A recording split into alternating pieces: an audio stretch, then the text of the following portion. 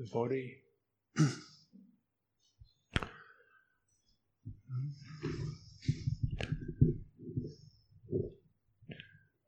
Sensing the world around you, visual consciousness, auditory consciousness, moving a little, getting yourself into this, and so it's important not to just jump out of a meditation session, particularly if you've been in something deep. So you just open out of it. Use your body as a center, physical sensation. You go from subtle to stronger body, subtle body to the more sense body, physical body. And then you open that door first of all, and then the other doors.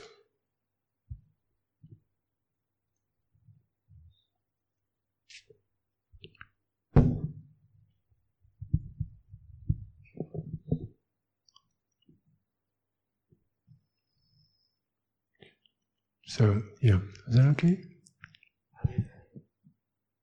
Higher.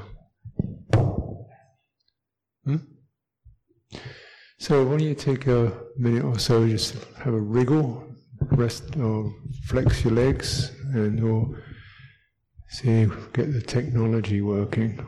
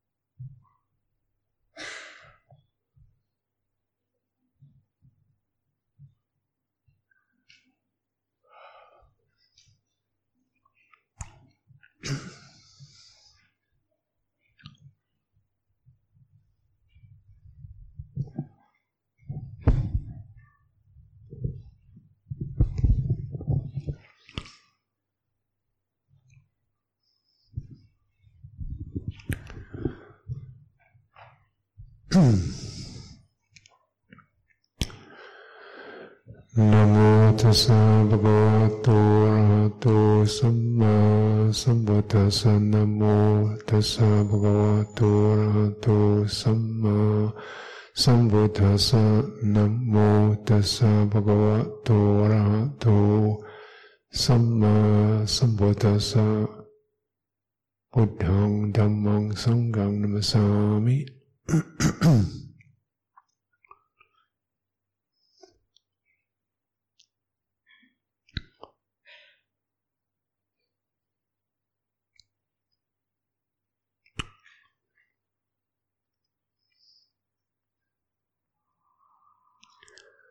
So we're on retreat here, but something timeless, and yet in the conventional world it seems to be the last day of 2015, and tomorrow is 2016. I don't think it's going to be radically different, but it's a good that you can use these calendar things, birthdays and New Year's and anything like that, just to Uposatha days, the fortnightly Uposatha or the weekly one pra, something like that. Use a conventional time to stop, pause, regather, determine, firm up, check out.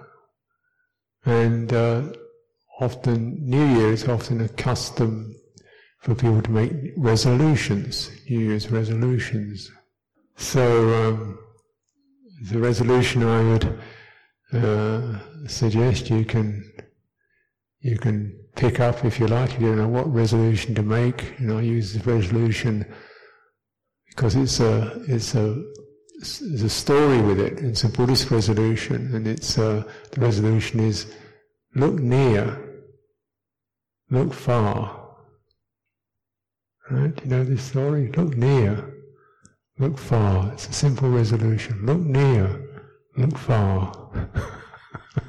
And the story is, and it's a kind of fable, that in some bygone age there was a king, and he had a couple of servants of some kind, minister, I don't know, a man and a woman, and there was a plot against them, and people convinced the king that they were his enemies, or going to betray him or kill him or something else. So he, being a paranoid king, he had them dragged out and dragged around the town and had them to be executed, their heads chopped off.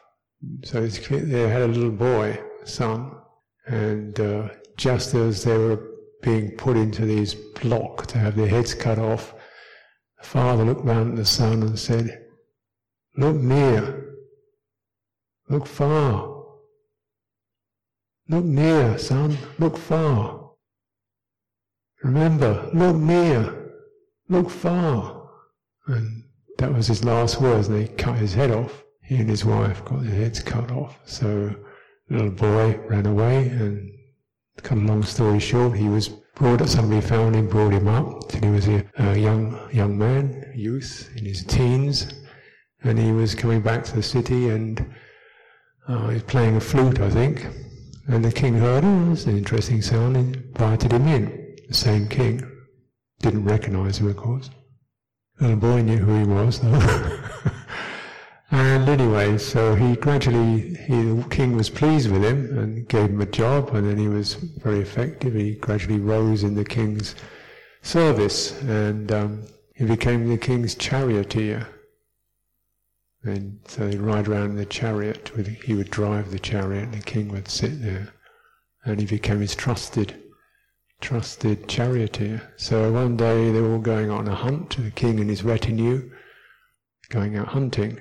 And in the course of this hunt, the king chariot got separated from the rest, and the rest of the retinue went off chasing deer, and the king and the charioteer went off in another direction. And the king said, "Oh, it's hot today, why don't we stop for a while?" They stopped, and he said, "Oh, I feel pretty tired, I think I'd like to lie down and have a nap."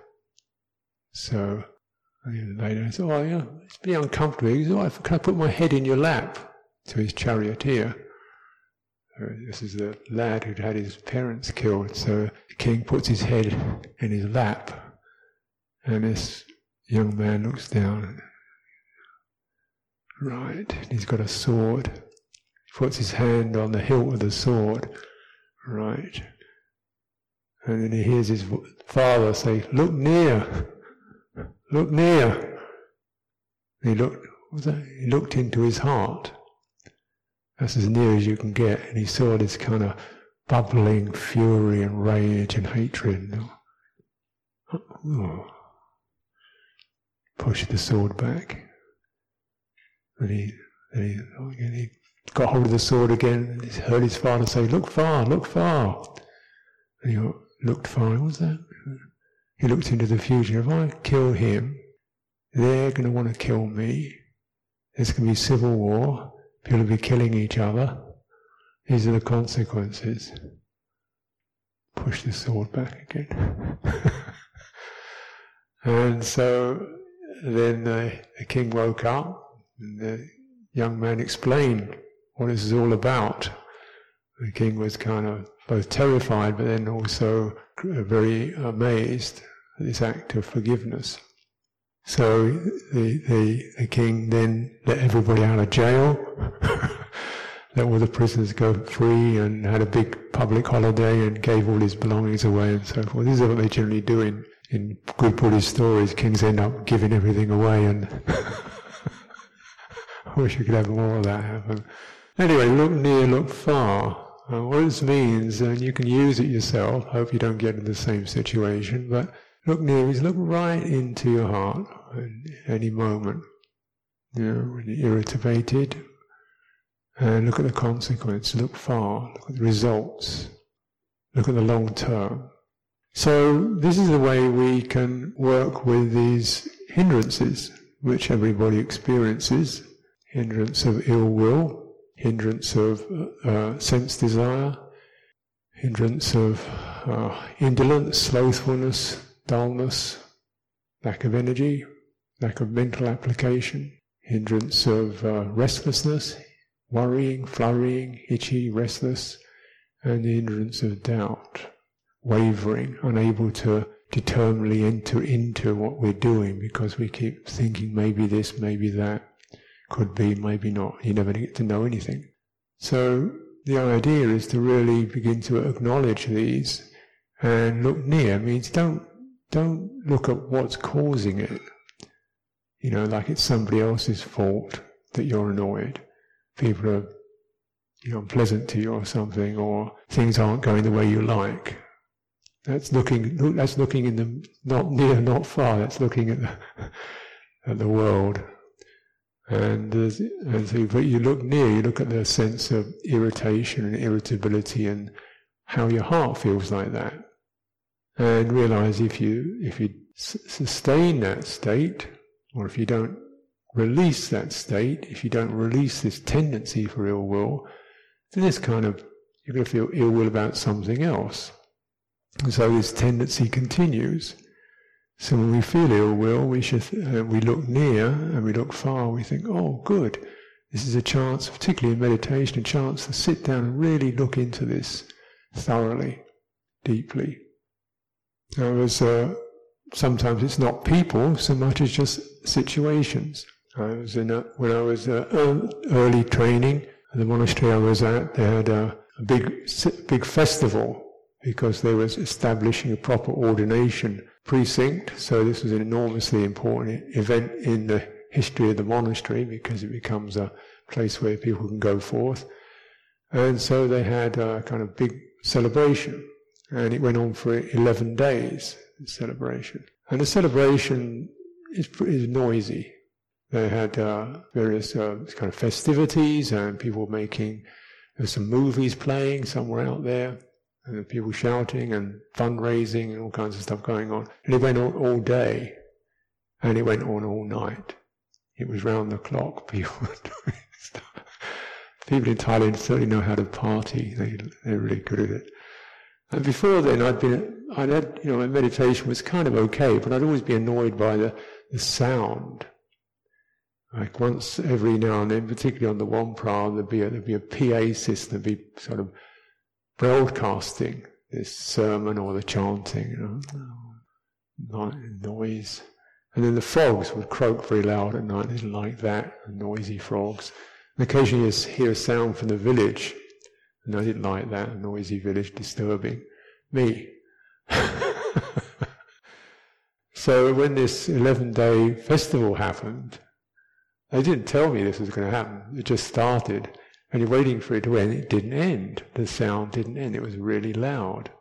And first of all you get annoyed, then you get frustrated, then your mind goes into these waves of, this is supposed to be a meditation monastery, and what's all this silly stuff going on, and don't people realize I'm trying to meditate, samadhi, going on and on, this kind of inner stuff. But the sound kept going, the sound didn't care. And it went on for 11 days.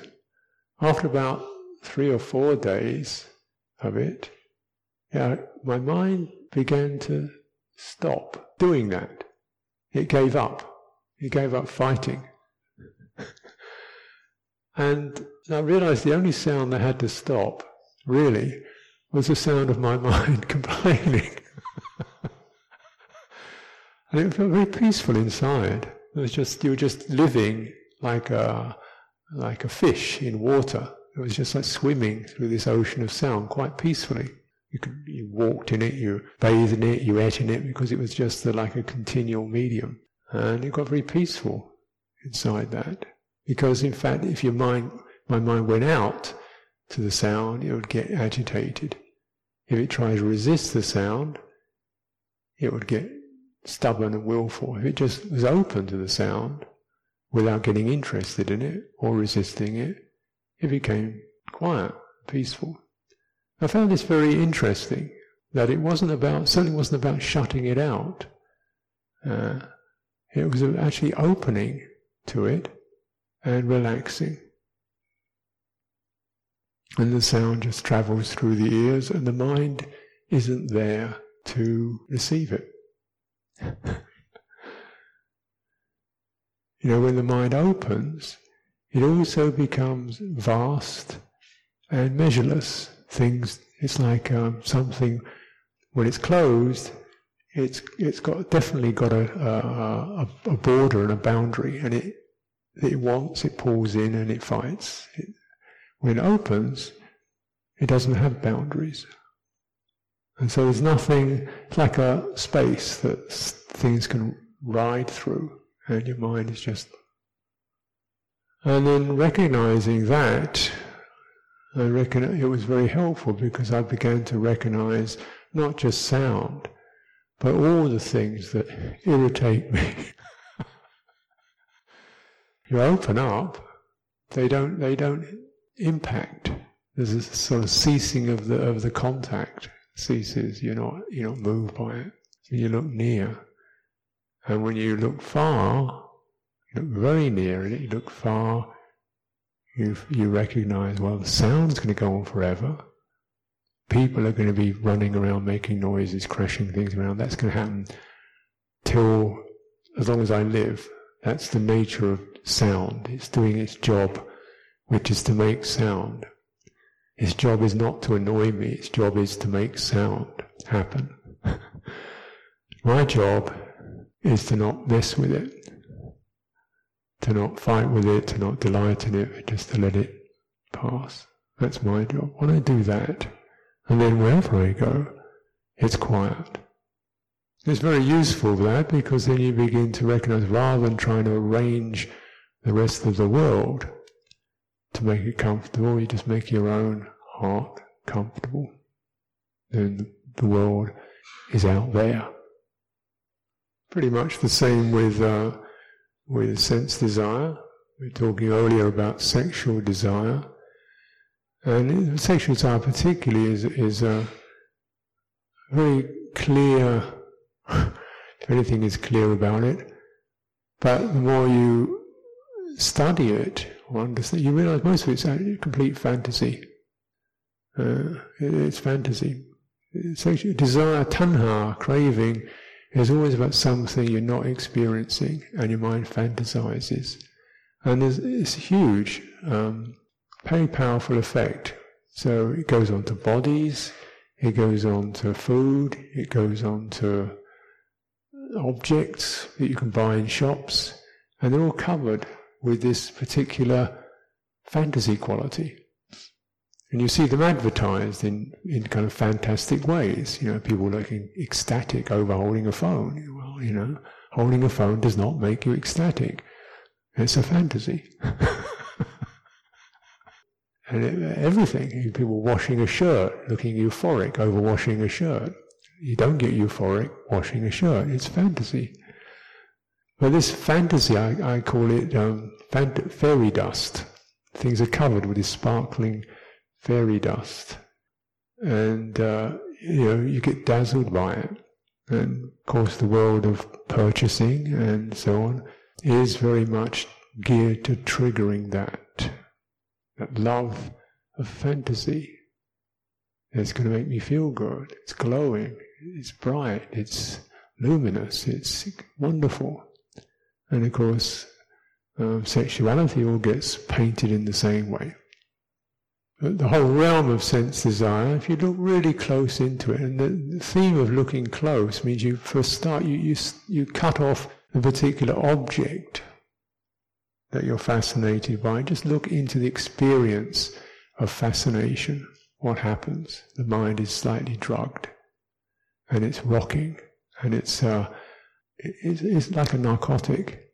There's waves of excitement, passion running through. There's this pushing and pulling to get out and get that which we crave. And then you look again, is that in the object or is it in the heart?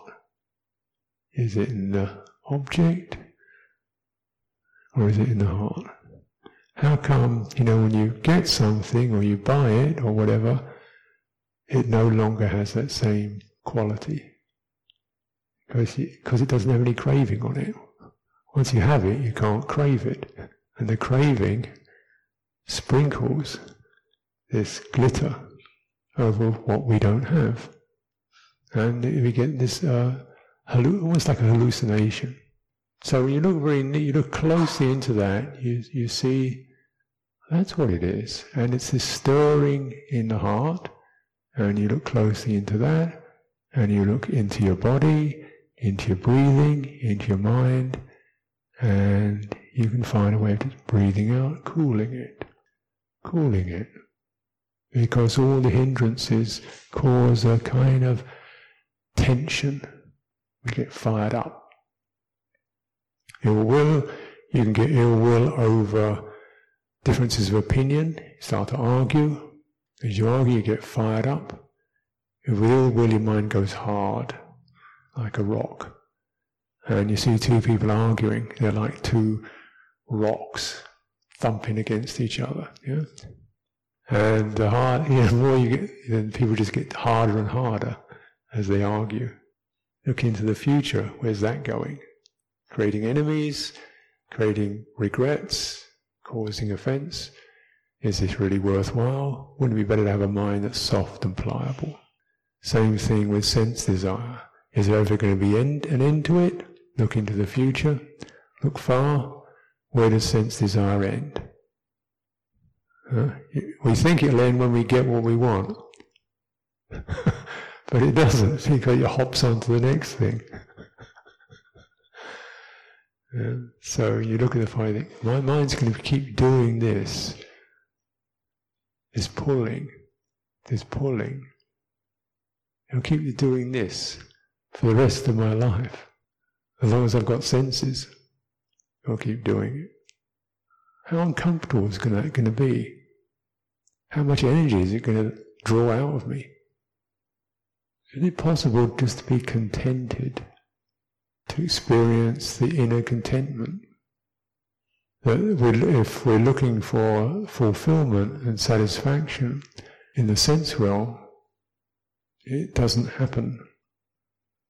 But it does happen within. That's the whole teaching of spirituality.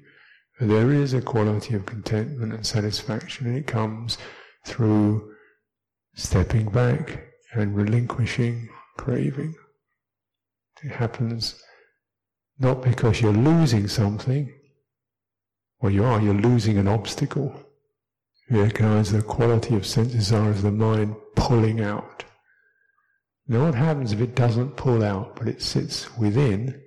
All that energy that's running out, with its power and vigor, is now resting. Now that energy is contained, the vigor of it is contained. You haven't crushed it, and it's there to give you happiness and contentment. That's why we do it. So we look near, we look far, causes and effects. Look at when we get a sense of indolence, dullness, laziness, not putting forth energy. And this isn't just falling asleep in meditation, it's about a kind of certain lack of clarity and fullness of energy in what we're doing. We're not with what we're doing, completely with it. We're kind of half-hearted or can't be bothered. And look where that goes. You're living a life that's half asleep. So we don't really learn very much because our mind is not open and awake. So it doesn't pick anything up properly, doesn't sense it properly, it doesn't attune to it properly, it doesn't learn. So in meditation it becomes obvious that state of sloth, as it's called, or torpid, the mind is stagnant, is extremely unpleasant. And again, what's really necessary is to open. Sometimes in these dull states, there's an instinct that one wants to sort of try to find some firm place or somewhere within to get away from it, because it's unpleasant. Actually, you need to open up. Open up to the edges of the skin, open the eyes, open the body, lift the body, pull the body open the hearing, open the sense fields, maintain stability, open the breathing, breathe fully, deeply, and you can get out of that dull state. And you recognize with energy, you don't need to be doing in order to have energy. Sometimes this dullness is a result of using up too much energy in doing things. So when we start to do less, the mind kind of doesn't know how to operate. It's like a car that can go fine at 50 kilometers an hour, but can't, when you're trying to travel at 5 kilometers an hour, the engine stalls. It's a bit like that. We don't know how to stay in a steady state, just present. The mind doesn't know how to do that, because it's set to a particular quality of doing it energy, busy, and then when you start to turn that down, it blanks out. So this is not unusual. I've known people who are very vigorous, doing lots of stuff, but they come to meditate, they just plonk. Because you don't know how to adjust. So you look at that and you recognize you want to spend the rest of your life being busy and going to this kind of surge slump state where you're either incredibly busy and active, your mind isn't rested, and then it slumps, so you can't feel anything either. So we tune into what encourages us to have a more sensitive awareness. We're doing less. So you look very near into the source of that, and you look at the consequences, you look at the conditions that bring that around, and sometimes this means that hopefully all these things, the hindrances, help us to adjust our lives. You can't just, meditation certainly brings the point home at how uncomfortable they are, and hopefully it brings the point home that they're not necessary. But they also, the hindrances say, you're running your life on the wrong track. A life geared to having things the way you want them is going to bring up ill will. A life geared to sensual enjoyment is going to bring up frustration and discontent. A life geared to getting lots of things done, you're going to end up feeling dull. You can contemplate this. Even things like, I know people have high standards of perfection. They want to go to the best place, really good at this. They've got very high standards of meditation, high standards of conduct. This happens in monks, and they've got high expectations of the monastery, a perfect, good monastery, good teacher, good community, good situation, nice balance between the forest and also having all the requisites, and having perfect meditation. And all it ends up is finding more and more causes to complain. So if you look for perfection, what you find is fault finding. So perfect means I'm contented with as it is, I'm making peace with it. That's all the world of conditions can offer. The world of people, places, buildings, sounds, sights, touches, relationships, communities, organizations, you name it, it can't offer perfection. It can only offer you something that you practice with and accept and open to and give the best you can to and make peace with. You're looking for the perfect partner. Not going to happen. But someone you can get on with and you can talk to, work things out with, that's possible. Yeah, but there's no fantasy people. Also, the quality of restlessness is very normal in sensory condition.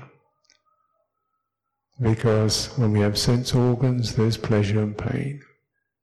And the body particularly is a restless experience. How long can you sit without, if I could straighten, if I didn't have that thing in my shoulder, if I could find a bigger cushion, my knee, my back, my... And we don't notice it because most of the time, we just move around a bit. And it's pretty much not just the body, but the other senses. You get a bit bored when you switch something on. The sense of well-being is dropping, so you drink something. And the sense of being agreeable feeling is diminishing, so you switch something on. I'm fine. I'm not suffering. No suffering here, I'll just switch that on. No suffering here, I'll eat something.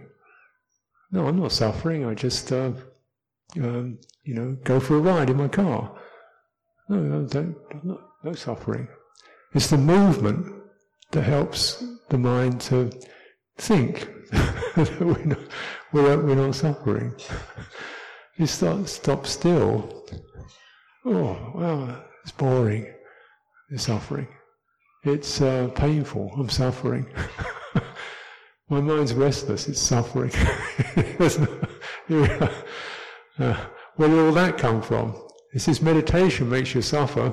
I was doing all right before I did that. Well, you look closely into restlessness, and the need to keep going hither and thither, moving around, just build up a lot more patience, open to it, fidgety mind, fidgety body. Because it's not just bodily pain, certainly it's the nature of bodies, and while we're experiencing sense contact, you just have to do the best you can and kind of move around a bit. But there's also psychological discomfort. I remember I was with this young monk, came and stayed in the monastery, and he'd only recently gone forth, and he'd gone forth in Sri Lanka, and he'd been about 9 months there, and he felt like a change. He couldn't find a teacher or something, he wanted to change, so he came to Britain, and we said, well, not right now, because we're on a winter retreat, come back later. I really want to come, really want to come. And we'll come back in a couple of months' time, because we're on our winter retreat, we don't take new people. So he went to another place for a while. I really want to come. Okay, you can come for a few weeks. He came for a few weeks. And then he stayed for a little while, 2 or 3 months, and then, I really need to go to Australia. I need to go to Australia.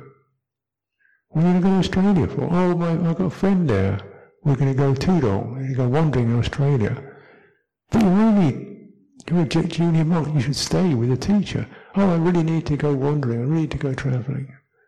You're a junior monk, you don't go anywhere for the first 5 years. No, I really need to go. So I call him Grasshopper, Venerable Grasshopper. So he went to Australia, and then with his friend, then he really needed to disrobe. So he disrobed, he hopped out of robes. Then he really needed to go forth again, so he hopped back in, found somebody to make him a samanera. Then he needed to disrobe again, so he hopped out, became a lay person. Last time I saw him, he was in Australia. I really want to be a monk. So I said, well, just stay here. Stay here. It's all right. They provide you with food and lodgings. You can study, you can read, you can meditate. It's good enough. They're not bad people. Just stay. Oh yeah, I'll stay. Make a commitment to it. Stay. Last I heard, he jumped off and he decided he had to go to Thailand to find a teacher. Federal grasshopper, I called him. Restlessness. It's particularly powerful, of course, in young men. A lot of energy. And we believe in it. And we believe in the voice that says, oh, it's better over there. You need to do this. You need to go there. This isn't, that kind of thing. When you really get into it and you stop the justifications, actually, what does this feel like? This itchy, unsettled state. And we think if we act upon it, we'll find a place where it will settle. Maybe do it once or twice, and then you should know. After once or twice, you should know it doesn't settle like that. It settles when you put aside the topics, the rationale, open up. Open the citta. How do you open the citta? Well, instead of following the feeling or the emotion, the sensations, the stories, they're actually closing the citta, believe it or not. They act like something that keeps pushing it into the hindrance. The stories push it into the hindrance. If you drop the story, then you've got a chance to bring up more wisdom, because your mind isn't deafened by these stories, your mind isn't blinded by these images, and then you can feel directly the itchy quality, and instead of trying to close down on that, you breathe in and out, you relax it, you begin to open, the mind begins to soften and open, and it finds there's a place, and it seems like a small place, where you feel a little more calm and cool. And you stay in that, seems like a small place. You look really closely into that, as it opens, that small place gets bigger and bigger and bigger, till you can't find an end to it. It becomes a deep peacefulness. So the other day I had a dental appointment, just a check-up to check my teeth, and it was very nice. Dentist, young man, so he gave a very thorough examination. He was really into teeth, x-rayed them, explained periodontal and gums and all sorts of things about teeth that I didn't know, different layers of them and nerves. And he said, okay, well, everything seems about all right, we'll give you a clean-up. Okay. So he said, so I'm lying back, and then he's got his open the mouth, he's got his hand, the mouth with a kind of prong drilling thing, and it's spraying water all around the inside of the mouth. And there's another man, he's got a hose, and he's got his hand in my mouth. So there's two men with their hands in my mouth, all this gadgetry and water. And he said, tell me if you don't feel comfortable.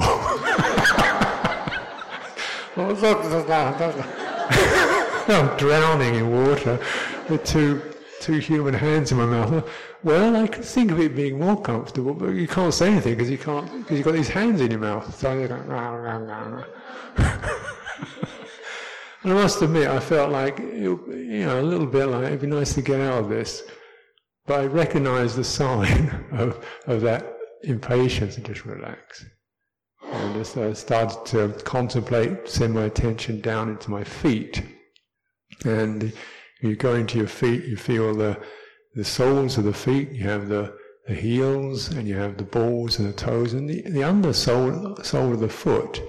If you bring your attention down there, it's got a lovely open quality to it. You just practice opening your feet and sending your awareness down to the soles of your feet and out through the palms of your hands, and just opening up. There's kind of crazy stuff happening at the top end of this body. These people scrambling around inside my mouth, and gurgling, trying to breathe. That's somewhere else, And there's this very nice channel of a cool energy from the soles of the feet into the body and out through the hands. Just stay with that, Because this is we could say an interior abiding, because it starts off feeling very internal. So you look at it very closely, you get the quality of it, and the nature of mind is such. The mind is actually measureless. As it opens, often it becomes very limited because it's squashed and constricted by thoughts, fears, emotions. They kind of close it. They act like a skin around it. It closes it. You begin to release those. The mind opens, and it really doesn't have a limit. I don't see a limit. There's a kind of measureless quality of that openness.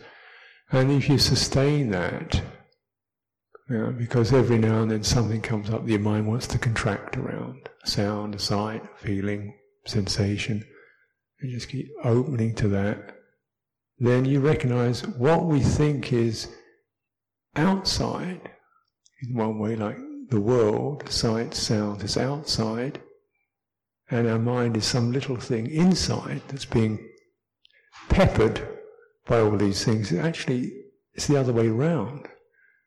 The measureless mind is the big thing, and inside that there's these little kind of phenomena arising within it. The mind is actually measureless, and phenomena arise within it. If they were really outside, you wouldn't know them, would you? If they were outside your mind. How can you know something outside your mind? How can you know something arising and passing if it's outside? You know it because it's happening inside. But our minds interpret things is that's outside me. It's outside me. Now that is true, because me occupies a very small part of the mind.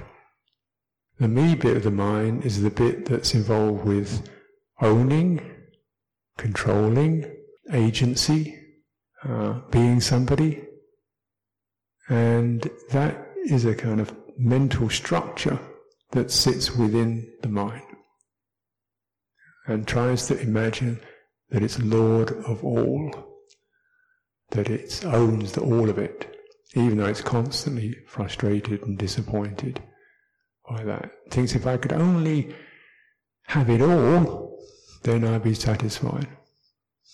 But it can't, because it's only a small thing. It's measurable. You get to the end of your wishes, the end of your happiness. So this opening is also associated with something like we can say, not a release from self, or an opening out of self, opening out of this me. And when you look near, that's very comfortable, because it means that the mind is actually quite free. Things don't have to be the way I want them, or following my opinion. I can be with that, or my mind can be with that. And in the long run, it means we find a measureless abiding. And it's these hindrances are there, and they come up, they're always there, but they become very obvious in meditation, and they really are like tough teachers, because they don't give up until you do the right practice. Doubt. Doubt is the wavering, the mind, uncertainty. And so normally we try to have certainty, be able to think things through, have a certain plan, strategy, know what we're doing, know what's going on, know who other people are, know how we are with them. Do they like me, not like me? Am I this, am I that? How do they feel? And that can we can spend a lot of time doing that, trying to get certain about where we are, how we're seen, and so on. In my own life currently, then I do travel around quite a lot, not because I'm restless, but because people ask me, and I'm generally quite an obliging kind of person, and quite happy to help where it's useful, so that's fine. But then, wherever I go, I don't know the people. I don't know the situation. Sometimes I go to a place I don't know. Sometimes I go to places where I don't even speak the language. I go to monasteries in Thailand, I don't know. And they can feel quite wavery, And so because I'm doing it all the time, I recognise, I can get everybody's name, but then I end up forgetting them anyway, because I can't store all that many names. I could get to know one place, but then I'm gone again in a week, and do the same thing again. Why don't I just trust? And instead of needing to know everything before I feel certain, recognise you can't know everything. You can't feel certain because life itself is uncertain. So just abide in that still openness and trust that when your mind is open and sensitive and tuned in, you'll pick up what you need, you'll pick up because your mind isn't stupid. You look around and you check what people are doing. Well, the best thing is just to try and fit in with what everybody else is doing, and you look around and you don't want to just be constantly asking, just tune in and fit in. So that you don't have to know that, I don't have to know that much. And that's a great relief. It's the same with giving retreats. So some places they want a year in advance. What's the retreat going to be? And I think, I don't know. What's the talks going to be about? I don't know. What system do you teach? I don't really have a system. You haven't prepared list of talks? No. Because I don't know who I'm talking to. I can't talk until I talk to people. I don't sit around talking to myself, so I don't know what I'm going to talk about. Because there's nobody to talk to.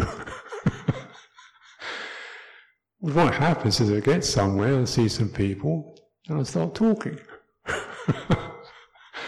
And you get a feeling for what feels appropriate or comfortable, and you talk like that. But I haven't got a particular thing to talk about. And I'm fine with that. I keep wondering when people are going to find out that I don't know anything. I don't have a system or a technique and I don't have a plan. But you just tune in and bring up the mind of goodwill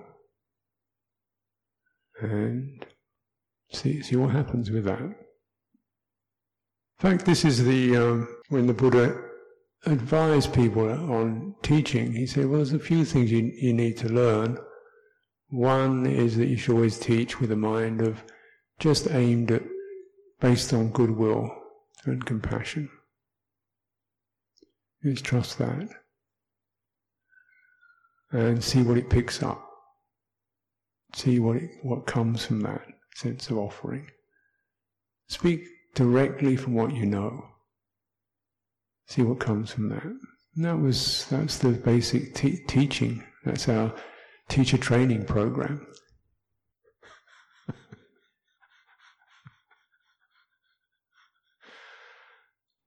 So there's a lot of don't know and around. And after a while that gets very peaceful. Rather than struggling to fill in, that openness, you just let it be open and bring the goodwill into it and trust it. Because the open mind, the measureless mind, doesn't get involved with lots of thoughts, because the thoughts tend to block it. I don't know how you can teach openness from a mind that's busy. No, it's pretty much the same, you have to trust that direct experience of knowing when your mind is hindered and when it's unhindered. What does it feel like whenever any one of these hindrances drops or abates? So look very near, look very close at that. Don't think, I've got to do this and that, and deal with ill will, deal with sense desire. Just look at one. Experience of having so much to do, for example, makes you restless. So even thinking you've got a lot to do as a meditator. There's lots of things you need to learn, study and get on with and practice and develop. And what does that do? What's the result of that? Look into that. Just feel doubt, restlessness, worry. What about if it's as simple as, can that very experience you're having, can you relax that? Can you go into knowing that, relax that, breathe out through that, and recognize, in terms of that, there's nothing to know. In terms of that kind of knowing, conceptual knowing, planning knowing that you could write down there's nothing to know. Trying to get used to that. It makes one feel uncertain, wavery. Okay, the uncertain, wavery experience. Pause, rest, breathe out.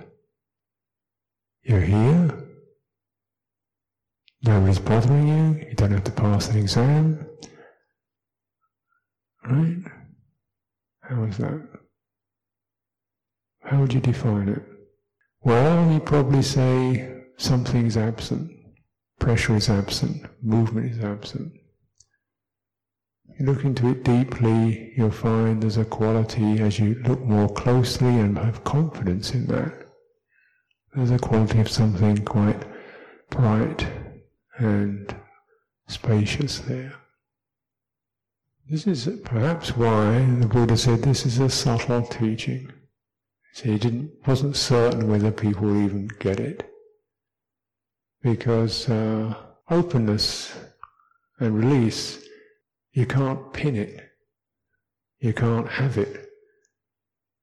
You can't figure it. You can't measure it. You can't say it's this or that. It's where all that stops. And by and large, the mind, when it's affected by ignorance, tries to cling and hold on and get bigger than that. So, I've done this retreat, I think I'll do another retreat.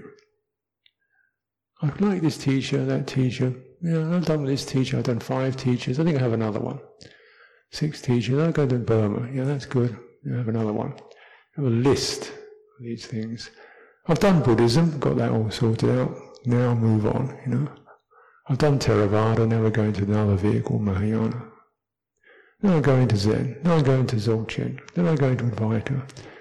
It's all like, I'll get it. I'll get it. I'll get it. What have you got? I'll get your bit. Add that to my list. This is the wrong way. Because it's not about getting, it's about releasing. You don't get release. And you can see the accumulative nature, even of knowledge. You've done this, you know that, you've been here, you got that one. You become a very well-versed person. And your list, and then you have another one. And you accumulate more. Systems and aspects of Buddhism, you get more and more of it. Till you become a very proficient, knowledgeable Buddhist. And where does that go? Look far, where's that going? It tends to go towards conceit. Now rather than, becoming a proficient Buddhist, why don't we release the mind directly? Because that's what the Buddha was teaching. There were some of the stories people just knew very little. There's one story of a monk who couldn't understand much of the teaching. We used to stand with a kind of cloth in his hand in the heat of the day, and he'd noticed it got sweaty and dark, and he used that as his meditation thing. And he realized some profound realization occurred from that. So, it can be pretty simple things, but it's the sense of how the mind opens to beyond thought and beyond accumulation. Then, when there's nothing to accumulate, there's a burden off the mind, isn't there? We don't have to keep adding more to it. This is the way of release. And so you look into that, you recognize that release is both possible here, now, for a moment, whenever that clenching habit called grasping relaxes, stops. There's a little bit of it. As you understand that little bit of it, the diminution of grasping, it starts at grasping at sense contact, grasping at systems and techniques, grasping at progress or decline, grasping at the sense of I am this. And these are all subtler and subtler forms of it. Whether that releases a little, you get some peace. And you look far, you realize if it encourages you, that's the way.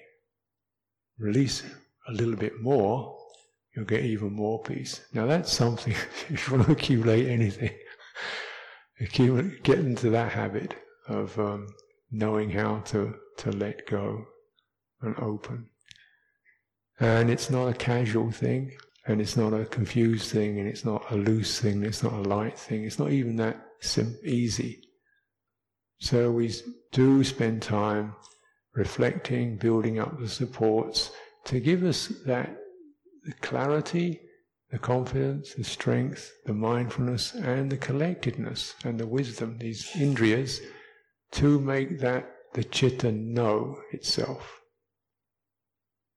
It steadies in itself, it knows itself, it's comfortable in itself, it starts to blossom, and it comes out of the conditioned world. So, New Year's resolution, get enlightened.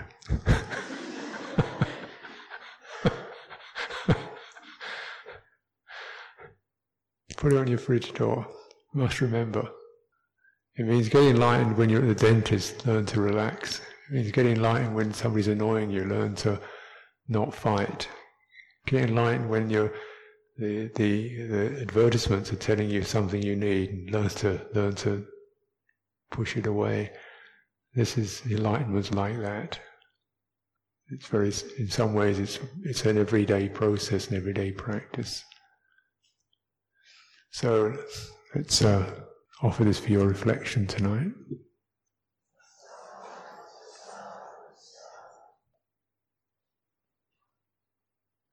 So tonight we will. One of your members here, and I'm not going to tell you who, suggested, it being New Year's Eve, we sit up all night. This person will remain anonymous. But I got kind of slightly intrigued by the notion. I thought, well, maybe we can invite you to sit until 10, or to practice together until 10. I just stretch the envelope a little bit. Yeah? Why not? But you make your own choices. I will be here practicing until 10, and then I'm going to go back to my little room and practice the reclining posture. But So when you have a retreat like this, sometimes it's helpful to just bring up a bit more energy and stretch, push the limits and see what you can do. And if you don't feel any energy or you feel unwell, then please take a rest. But if you like to join in, do it in the right spirit, and it gives us some strength.